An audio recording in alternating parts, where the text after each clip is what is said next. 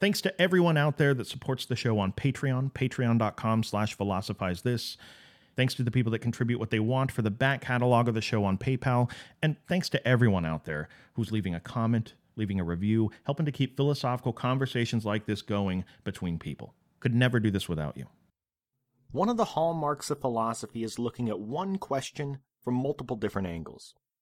I mean, it's not enough to just think about stuff for a while and come to what seems like a reasonable conclusion about something, and then just call it a life after that. You can't do that. In fact, our thoughts on any subject should really be a constant evolution, in my opinion. Well, the subject we're going to talk about today is one that we've danced around a little bit. We've covered little pieces of it, but today we're going to talk about it much more. By the end of the show today, you guys are all going to definitively know the answer to the question, does God exist? Now, obviously, I'm just kidding. I mean, people have been arguing about that for thousands of years. I'm certainly not going to solve it on one episode of this show. But I would like to talk about some common ways that people think about that question and address them. A long time ago, for about a year of my life, I spent most of my free time reading proofs of God's existence or non-existence. Not just philosophical proofs, although I did read a lot of those. I read all kinds of stuff. I read books, forums, articles. I read tons of hateful YouTube comments. At the time, I called it my spiritual quest. You know, there are many philosophers that we've talked about on the show where they come to a place in their life where they question the nature of existence or what they think about things, and they go on some long, spiritual, transformative journey where they find themselves. I'm pretty sure I compared it to John Travolta's midlife crisis on the movie Wild Hogs at some point. Well, this year that I spent was my Wild Hogs when it comes to the question of, does God exist? And what I saw was, like most things, the vast majority of people are emphatically on one side or the other. One of the main lines of thinking I saw from the atheist side of things was that they were proving God didn't exist, or at least making fun of the idea of a God existing based on a very limited view of what God is. These people are born into a world where monotheism rules the day when it comes to religion. People are given a code of ethics to follow. They're given forbidden behaviors, and if they don't do the forbidden behaviors, they're given VIP treatment in the afterlife. That's the world they're born into. That's what God is to them, because that's the only concept they've ever been introduced to, because they've never bothered to study it, and they just come to a conclusion about it and call it a life. You know, pathetic fairy tale, only meant to keep humans in line. God doesn't exist. Case closed. Right? Well, it's not that simple. Just like when philosophers use words like virtue and good and truth, and when they say those words, they mean something very different based on who is saying them at the time, because the individual definitions of them change. The word God is describing a concept that changes based on who is saying it. I mean, how ridiculous would it be to think that when Plato talked about God, he had the same concept in his mind as a modern-day Christian or Jew? I mean, he lived hundreds of years before Jesus even supposedly walked the earth. I feel like some of these people get so caught up in thinking, look at me, I realize that snakes can't actually talk, and that a guy didn't actually round up 2 of each animal while God killed everybody else on the planet. I know that's just a story. They get so caught up in that phase that they quit. They don't look at it any deeper. They don't think about the underlying concepts and whether they have merit or not. They don't think about the fact that maybe they just disagree with the medium it's being communicated through. Just think about something for a second. Just on the concept of God, just on this show, we've already talked about several definitions of the concept. We've talked about God being the thing, whatever it is, that brought this cosmos into existence. Nothing more. Not interested in things like whether you said a bad word yesterday. Not interested in whether you cheated on your math test last week. To put a modern spin on it, the thing that caused the Big Bang. What is that creative mechanism? Couldn't that be considered God? Later philosophers would say stuff like God is the totality of all existence. Think of everything that exists as a single unit, a unit that we and everything else in the universe are just aspects of. Couldn't that totality be considered God too? Now, if you didn't think the Big Bang needed a cause, you certainly can't think it's pointless to entertain the possibility that it had one. We've talked about the Stoics and their pantheistic view of God, where God is the universe. You know, this this thing that's very difficult to describe with words that animates all things that possess life. Can we call that God? We've talked about Plotinus and his transcendent one. And guess what, guys? We've barely even gotten started with the concept of God. In fact, there are people for each and every one of these philosophers that I just talked about that dedicate their entire lives to understanding just what they meant by their concept of God. You know, how they used reason to determine that something transcendent like that might exist. If you logically keep going, well, what caused that to come into existence? What caused that to come into existence? Now, here's the point of all this. That's just what God is. That's just one very small part of what's laid out in these monotheistic religious texts. Just imagine being 5 years old and your parents take you to church for the first time. You know, it's your first day, you're all excited, you get all dressed up, and when you get there, instead of hearing the story about the man who built the giant ship and with God's wind at his back managed to conquer this seemingly unconquerable task, just imagine if you started diving right into Plato's Timaeus. Just imagine if you started talking about the concept of a transcendent good that can serve as a wind at your back while you try to live a virtuous life. I mean, how many Sundays would it take before on Sunday morning you just started convulsing on the floor of your room like you're in paranormal activity just so you don't have to go to church? The philosophical concept of each virtue goes equally as deep as the concept of a god. People go to school for years to understand these things with any kind of depth. And like Averroes pointed out last episode, can we expect the average person to go through that kind of schooling and to understand the underlying concepts of religion in depth?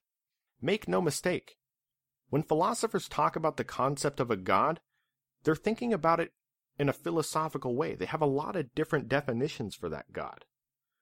Today we're going to be talking about probably the most famous proof of God's existence in the history of the world, and it was put forward in the Middle Ages where we're studying philosophy right now. Now, as we've talked about before, monotheistic religions were very powerful and very in charge during the Middle Ages. The whole time period is marked by that. And as a result, most of the great thinkers of the time period were members of these monotheistic religions, and most of them used all their excess brain power to make adjustments to either Plato or Aristotle to make them compatible with their particular brand of monotheism. Some examples of this that we've seen Plotinus and his Neoplatonism, and St. Augustine, who was heavily influenced by him. We've seen people like Philo of Alexandria trying to make Plato compatible with the Torah and Judaism. Plato's philosophy really lent itself to being compatible with these new religions for various reasons. One, he believed in a creator. He believed in mind and body being separate from each other, which then allows for the possibility of an immortal soul. I mean, many things were good about it. But Aristotle was a tougher sell to the church, much harder to make that compatible. We've seen how the Islamic world and beyond worked to reconcile Aristotle's philosophy with Islamic theology, but what was going on in the West during that time? Have you ever heard the phrase Greek East, Latin West? Well, it refers to this period of time that we're in right now. When the Roman Empire fell, it broke into two parts: the very Greek Byzantine Empire of the East and the Latin-speaking West. Now, philosophy continued in both areas, but the more historically significant thing to talk about is what was happening all throughout Europe at the same time. It's what's known as scholasticism. People use scholasticism as a way to categorize the philosophy of the time. You have a list of names known as scholastic philosophers, but really scholasticism is just a method of acquiring knowledge and learning that focuses heavily on dialectical reasoning. Dialectic is what Socrates used all the time. It's a style of doing philosophy that's conversational. One or more people have opposing viewpoints about a certain subject, and they argue against each other, being sure to use their tools of logic and reason as best they can, and hopefully at the end of the conversation they're a little bit closer to the truth for the process. Well, one of the guys we're talking about today is known as the father of scholasticism, St. Anselm of Canterbury. And it's his argument for the existence of God, which would later become known as the ontological argument. It's the most famous proof of God's existence in history, like I said, but I want to give it to you guys in true dialectical fashion. I want you guys to have a conversation with St. Anselm and let him convince you that God existed. But first, the most important thing is we need to understand the way St. Anselm would have been thinking about things that exist at all. Simply put, he would have broken things down into two types: things that exist in our human understanding alone, and things that exist in reality. So let's think about some examples of these. What are some things that exist only in our human understanding? Well, that would be anything that exists in our imagination that does not exist in reality. There are millions of options. You can take your pick. My Little Pony, Harry Potter. Let's say you have an idea for an invention and it exists only in your mind because you haven't actually created it yet. These are all things that can be thought of as only having existence in relation to a human understanding them. Now, if you had that invention manufactured, let's say you finally put pen to paper and got off your parents' futon and made that invention exist in reality, then it would not only exist in reality, the invention would still exist in your imagination too, right? Well, at that point, your new invention falls into the category of most everything we see around us. A lawnmower, a vacuum cleaner, a Honda Civic with the muffler taken off of it. All of these things exist not only in our imagination, but in reality, where they ruin the recording of this podcast week after week. But there's another class of things. Things that exist only in reality and not in human understanding. For example, you see every once in a while some backpackers go deep into the Amazon rainforest and come across some new species of bird or insect. A species that was buried so deep in the Amazon jungle, no human knew that it existed. No human had understanding of it. No human had it in their imagination, but it still existed in reality, despite the fact that a human didn't know about it yet. And there are all kinds of examples of this. There may be galaxies distant that we've never seen before, but they still exist now. There may be strange, invisible beings flying all around us all the time, but we can't see them. We don't know that they exist, but they still exist. Well, that's how St. Anselm would have been thinking about things that exist. And when we look at Anselm's famous proof of God's existence, we have to be careful not to let our individual modern biases of what the word God means get in the way. See, Anselm is proving the existence of the concept of God. He says himself, quote, "I began to ask myself whether there might be found a single argument which would require no other for its proof than itself alone, and alone would suffice to demonstrate that God truly exists, and that there is a supreme good requiring nothing else, which all other things require for their existence and well-being, and whatever we believe regarding the divine being." End quote. Now focus on what he said there. All he's looking to do is prove that there is a supreme good that requires nothing else for its existence, which all other things require for their existence and well-being. If that's the criteria, he could equally be proving the existence of Plotinus's transcendent one, or good, which didn't have any human characteristics. What's important to point out is that whenever you're proving that God exists, or you're proving that anything exists for that matter, the most important thing you have to do is define terms. You have to understand exactly what it is we're trying to prove. You need to give a definition. And this is where St. Anselm's ontological argument begins and ends, within his definition of what God is. He's setting up the idea here, quote, "Therefore, Lord, you who give knowledge of the faith, give me as much knowledge as you know to be fitting for me, because you are, as we believe, and that which we believe. And indeed we believe you are something greater than which cannot be thought. Or is there no such kind of thing? For the fool said in his heart, there is no God, but certainly that same fool, having heard what I just said, something greater than which cannot be thought, understands what he heard, and what he understands is in his thought, even if he does not think it exists. For it is one thing for something to exist in a person's thought, and quite another for the person to think that thing exists." End quote. So if you were having a conversation with St. Anselm, and you were one of those people who know for a fact that God doesn't exist, he would start by setting a trap for you. He would say, "Okay, I hear what you're saying. God doesn't exist. All right, let's just talk about what we religious people think of as God. Would you agree that if God existed, remember, we're only talking hypothetically here, if God existed, he would be the greatest thing you could ever imagine? If this thing existed, you as a mere human could never imagine something greater than him, right?" Now this seems perfectly reasonable. I think 99.9% of people would answer yes here. Remember, he's not saying that that thing exists yet. He's just defining what it is we're trying to prove the existence of, and he does so by describing it as that than which nothing greater can be thought. Now, if you're a Gnostic atheist that claims to know that God doesn't exist, you're quick to agree to this because you see him as just shining a light on this delusional concept he believes in. But wait, it's a trap. He quickly makes that person feel a little bit stupid with this quote here. Quote, "Thus even the fool is compelled to grant that something greater than which cannot be thought exists in thought, because he understands what he hears, and whatever is understood exists in thought. And certainly that greater than which cannot be understood cannot exist only in thought, for if it exists only in thought, it could also be thought of as existing in reality as well, which is greater. If therefore that than which greater cannot be thought exists in thought alone, then that than which greater nothing can be thought turns out to be that than which something greater actually can be thought, but that is obviously impossible. Therefore, something than which greater cannot be thought undoubtedly exists in both thought and reality." End quote. That's something he does a lot in his writing. He writes in these crazy tongue twisters that nobody can understand. It's seriously like something Ron Burgundy would read before he goes out onto the air. But good thing he got me to turn it back into English for you. What he's saying is this: by acknowledging that God is the greatest thing you could ever imagine, you are acknowledging that God exists in your imagination, right? Now again, most atheists wouldn't have a problem with that. They would say, he only exists in my imagination. The problem I have is saying that he exists in reality. And remember, as we talked about before, there is a difference to St. Anselm between things that exist only in human understanding and things that exist in reality.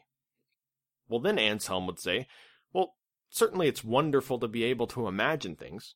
I mean, you could imagine that new invention of yours being made and manufactured and on store shelves, but it's much greater when that invention exists in reality, when it's actually on store shelves, right?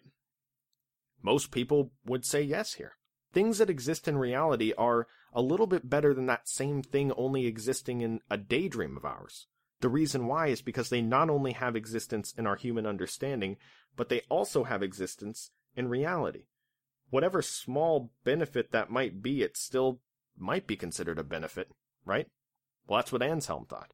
Then he goes in for the kill. He says, well, you agreed that God is the greatest thing you could ever imagine, and you say this God that only exists in your imagination is the greatest thing you can ever imagine, but you can also imagine that that concept of God also exists in reality. And wouldn't that be greater than only existing in your imagination? What he's saying is, if we define God as the greatest thing you can ever imagine, then you can imagine that God exists. So therefore, according to the definition that you agreed to, he does exist. God exists. Something funny I've noticed as I've been rereading all this medieval philosophy is that whenever one of these guys asserts something to be absolutely true, like they preface what they're saying with obviously or certainly, most of the time that's the portion of the argument that I take issue with the most. It's some weird psychological thing. It's like they're trying to convince themselves of it. Now, when most people hear this argument for the first time, if they're not invested in the outcome one way or another, I think most people say something like, wow, that's interesting. It sounds good, but it also sounds kind of weird. I think there's something wrong with it. I just can't really put my finger on what it is right now.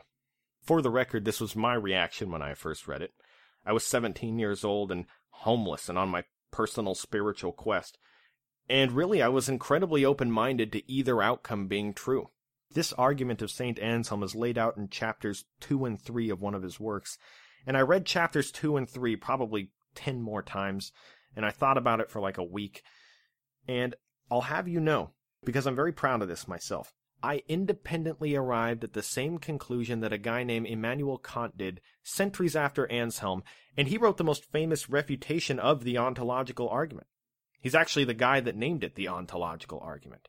But I'd like to point out, I'm nowhere near as good as Kant. My thoughts were nowhere near as justified as his, and he did it with a much different educational upbringing than me. So score Kant 1, Stephen West -1.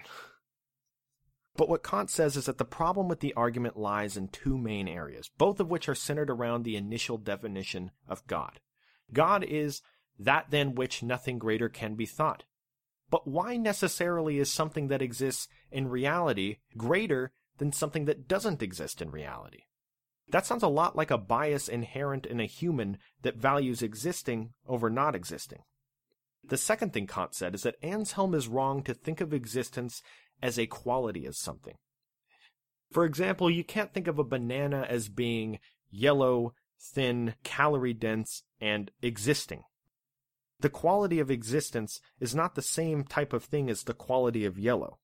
In fact, Kant would say existence is not even a quality, because without existence, the banana wouldn't have the ability to be yellow, thin, or calorie-dense. What if we invented a brand new, fictitious fruit and made existence part of the definition of it? Let's say we believe in a fruit called a Washington. The definition of a Washington is that it's a small, green fruit that's round, and it grows on trees, and it has an outer shell that you have to peel off to get to the fruit, and it exists. That's the definition. Well, based on our definition, if you thought that Washingtons don't exist, or you said it, you're contradicting yourself because they, by definition, exist. This sort of tacking existence on after the fact is what Kant said Anshelm did in his ontological argument. One of the other really popular refutations to it that's valuable because he was devoutly religious himself was by a guy named Gaunilo, who actually lived at the same time as Anshelm. He thought there was a serious problem with the argument itself. What he does is point out that you can use the exact same argument to prove that lots of other things exist that don't actually exist. The example he gives was a pieland. Gaunilo says that he believes in an island existing somewhere out there that is greater than any island you can imagine. This island, that than which nothing greater can be conceived. Every single thing about this island is perfection. We can imagine the perfect amount of trees, the perfect temperature, the perfect amount of sand on the beach. We can imagine this glowing, perfect island, but if we defined it as an island than which nothing greater can be conceived, then Anshelm proves that that island exists based on his ontological argument. But then again, there's a refutation to that argument that says that there can't be a perfect amount of trees on the island, there can't be a perfect temperature on the island, there's no perfection when it comes to those traits, but there can be a perfect goodness and justice, and these are the qualities Anshelm was proving the existence of with his argument. To be honest, the best way for you to figure out what you think about it is to either sit alone or with friends and just think about it. This is the kind of thing I do all the time. And for the record, sometimes people think I'm a little weird for it. But when I'm in a setting where people are sitting around each other and no one's saying anything, like in the car or at a dinner or something, what I do is I look around for the person of the group that obviously thinks they're very wise, and I ask them what they think about some concept from philosophy or politics that's highly debated that there isn't a right answer to, like St. Anshelm's ontological argument. See, it's fun because I know both sides of the argument going into it, and this person, the last thing they're ever going to do is say, I don't know about anything. So it's fun to listen to their answer and either find the fallacies in their answer, or you could offer the counter-argument in a respectful way and just hear what they have to say. I've learned so much about how people arrive at what they think the truth is just by doing this, and I highly recommend it. Come to think of it, now that I'm saying it, it sounds a lot like what Socrates used to do. Hopefully it won't get me killed one day. Now, real quick, there's also a reading of Anshelm that says that because a quality of a perfect God would be that he exists in all possible realms, not just one, he would be infinite, that fact somehow proves that if there's even a possibility of him existing, he must exist. But all the same fallacies are present in that argument, they're just in different places. I mean, I just thought I'd mention it to be fair and balanced. Now, if this argument doesn't convince you that God exists, at least let it illustrate that the concept of God is not a narrow, one-dimensional conversation to have. Just imagine being born 4,000 years ago in the civilization of Babylon. If you were living at that time and someone stole something from you, you'd be going by something similar to Hammurabi's code. Justice to you was cutting their hands off. Conversely, if you're born into today's world and someone steals something from you, you have a very different idea of what sort of retribution balances the scales of justice. Just how you can't be born into modern times and allow modern social conventions to tell you what justice is, and then pretend to understand everything there is to know about justice, you can't do the same thing with the concept of God either. It's not because it's not fair to the great thinkers of the past, it's not fair to yourself. You severely limit your understanding of anything if you experience something once and then pretend like there's nothing else to know about it. We talked last time about the period of time before Avicenna where people read Aristotle once and declared it was practically worthless, and then people like Al-Farabi came along and were able to look at it from a different angle, update the examples, and find a way to make it compatible with Islamic theology.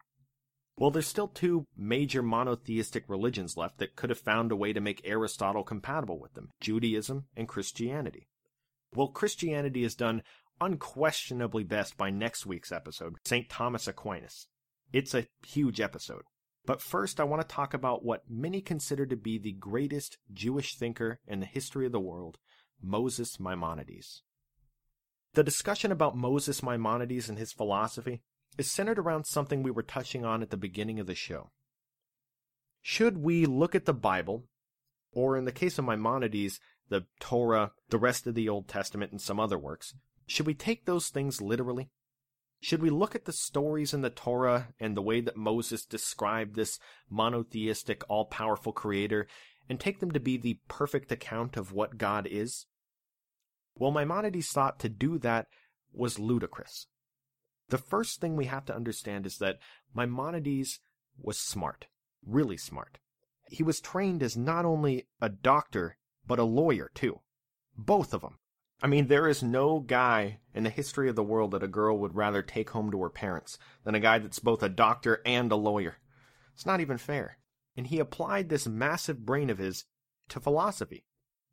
Have you ever thought about the fact that when the Old Testament talks about God, they talk about him as though he has human characteristics?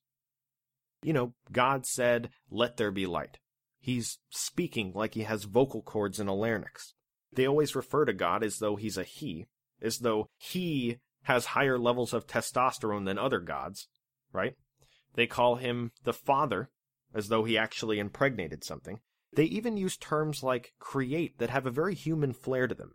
So to the untrained reader, this God sure does seem like something they just made up and didn't think about it very hard when they wrote it down. Well, Maimonides thought this was a terrible mistake to make. Firstly, even in his times, the Old Testament was written a long time ago by Moses. Maimonides lived in the 1100s, and the Old Testament was written, most people believe, right around 1400 BC. So if we use those dates, Maimonides is commenting on a book that was so old. Well, Maimonides was to the Old Testament as we are to the New Testament. That's how long ago it was to him. Maimonides says that Moses, when he wrote the first 5 books of the Old Testament, had a giant task in front of him. See, we have to understand that the people of his time period weren't familiar with the idea of a monotheistic personal God. Moses had enough of a mountain to climb just relaying to people that this single God existed, let alone everything else about it. He had to write it in terms that were understandable to the humans in his day. It's funny because this is really similar to what we were talking about at the beginning of the show. I mean, what was Moses going to do? Do we expect him to go from 0 to calling God an it in 3 seconds? Similar to the way that a church wouldn't tell somebody just getting into things about Plato's Timaeus or abstract concepts like that. Was Moses supposed to tell the people of his time about this perfect, infinite entity that was beyond any linguistic explanation? No. Maimonides says that he couldn't have done that, or it never would have caught on. So that's why he wrote the Torah using all this personification. God is not a he. God doesn't have a hand that he reaches down with. He doesn't speak. These are all metaphors that are used for what he actually did that humans can understand easier. In fact, he goes even further than that. When people that believe in God picture God in their head, they must think of something, right? Do they think of a Homo sapien sitting on a throne with Jesus at his right hand? What does God look like? Maimonides doesn't just say that God doesn't have any human qualities. He actually says that God doesn't have qualities at all. To have qualities is to have a certain amount of plurality. And that begs an obvious question, one that goes all the way back to Zeno and his famous paradox of Achilles running halfway to the finish line and then halfway to the finish line and never actually reaching the finish line because he has to go halfway before he can get the whole way. Do you guys remember that? If multiple parts exist in any sense, the question, what brought those two parts together, becomes valid. God cannot actually possess attributes because of this, to Maimonides. He says, quote, "There is no oneness at all except in believing that there is one simple essence in which there is no complexity but one notion only. So that from whatever angle you regard it and from whatever point of view you consider it, you will find that it is one, not divided in any way and by any cause into two notions." End quote. Now there are obvious similarities between this conception of God and Plotinus's transcendent one. This is the same thing Lao Tzu and Zhuangzi said about the Tao. It is beyond the unfair categorization of words. Remember, the first rule of the one is that you can't say anything about the one. It's not fair to it. The reason why is because whenever we say anything, like justice and God to bring it back full circle, we're categorizing them. That is the object of language, to convey a specific idea. This is actually a good thing. It's just the function of language. Language wouldn't work very well at all if words were like what they are in Hawaii, where one word means 12 different things. But language does run into problems when it tries to categorize something like God. God is infinite to Maimonides. Maimonides repeatedly says that God is indefinable or other similar things. What he thinks the way around this is that he says that it's impossible for us to say what God is. We can only say what God is not. One time I was randomly walking down the road, and there was this mother duck and like 7 baby ducklings all in a line behind her, and they were walking across the road. And there were some people trying to drive, and a couple of them were getting pretty impatient. They were honking their horns at the ducks and swerving around them. So I went into the road, and I tried to hurry the ducks up across the road, and I held my hands up to the next car that was waiting in line. I'm actually not sure why I even held my hand up, like I'm directing traffic or something. But after the ducks crossed, the person that was waiting rolled down their window, and they said, "You're so benevolent." And I was like, "Thank you." At least I think that's what he said to me. So I'm benevolent for helping the ducks, but is calling God benevolent at that point fair to him at all? To put God's benevolence on the same level as mine for helping some ducks across the road is completely ridiculous to Maimonides. What he draws from this is that anything the Old Testament says about God is completely a metaphor to Maimonides. To think it's the truth is naive. You can't actually categorize God with words. In fact, outside of understanding what it says in the Torah as a metaphorical representation of God, to Maimonides there's only 2 other ways you can accurately say anything about God. One is what is known as negative theology, or a concealed negation. You can't talk about what God is. The only thing you can talk about is what God is not. If you were saying that God is benevolent, that would be wrong, because we can't use the same word to describe me with the ducks. Instead, we would say that God is not merciless.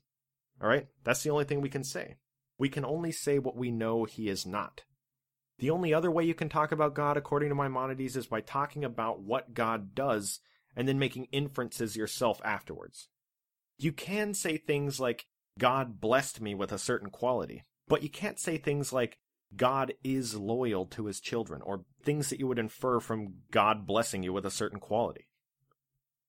So I'd like to end the episode today with a quote by Maimonides that stuck with me for years. He said, quote, "When I have a difficult subject before me, when I find the road narrow and can see no other way of teaching a well-established truth except by pleasing one intelligent man and displeasing 10,000 fools, I prefer to address myself to the one man and take no notice whatever of the condemnation of the multitude. I prefer to extricate that intelligent man from his embarrassment and show him the cause of his perplexity, so that he may attain perfection and be at peace."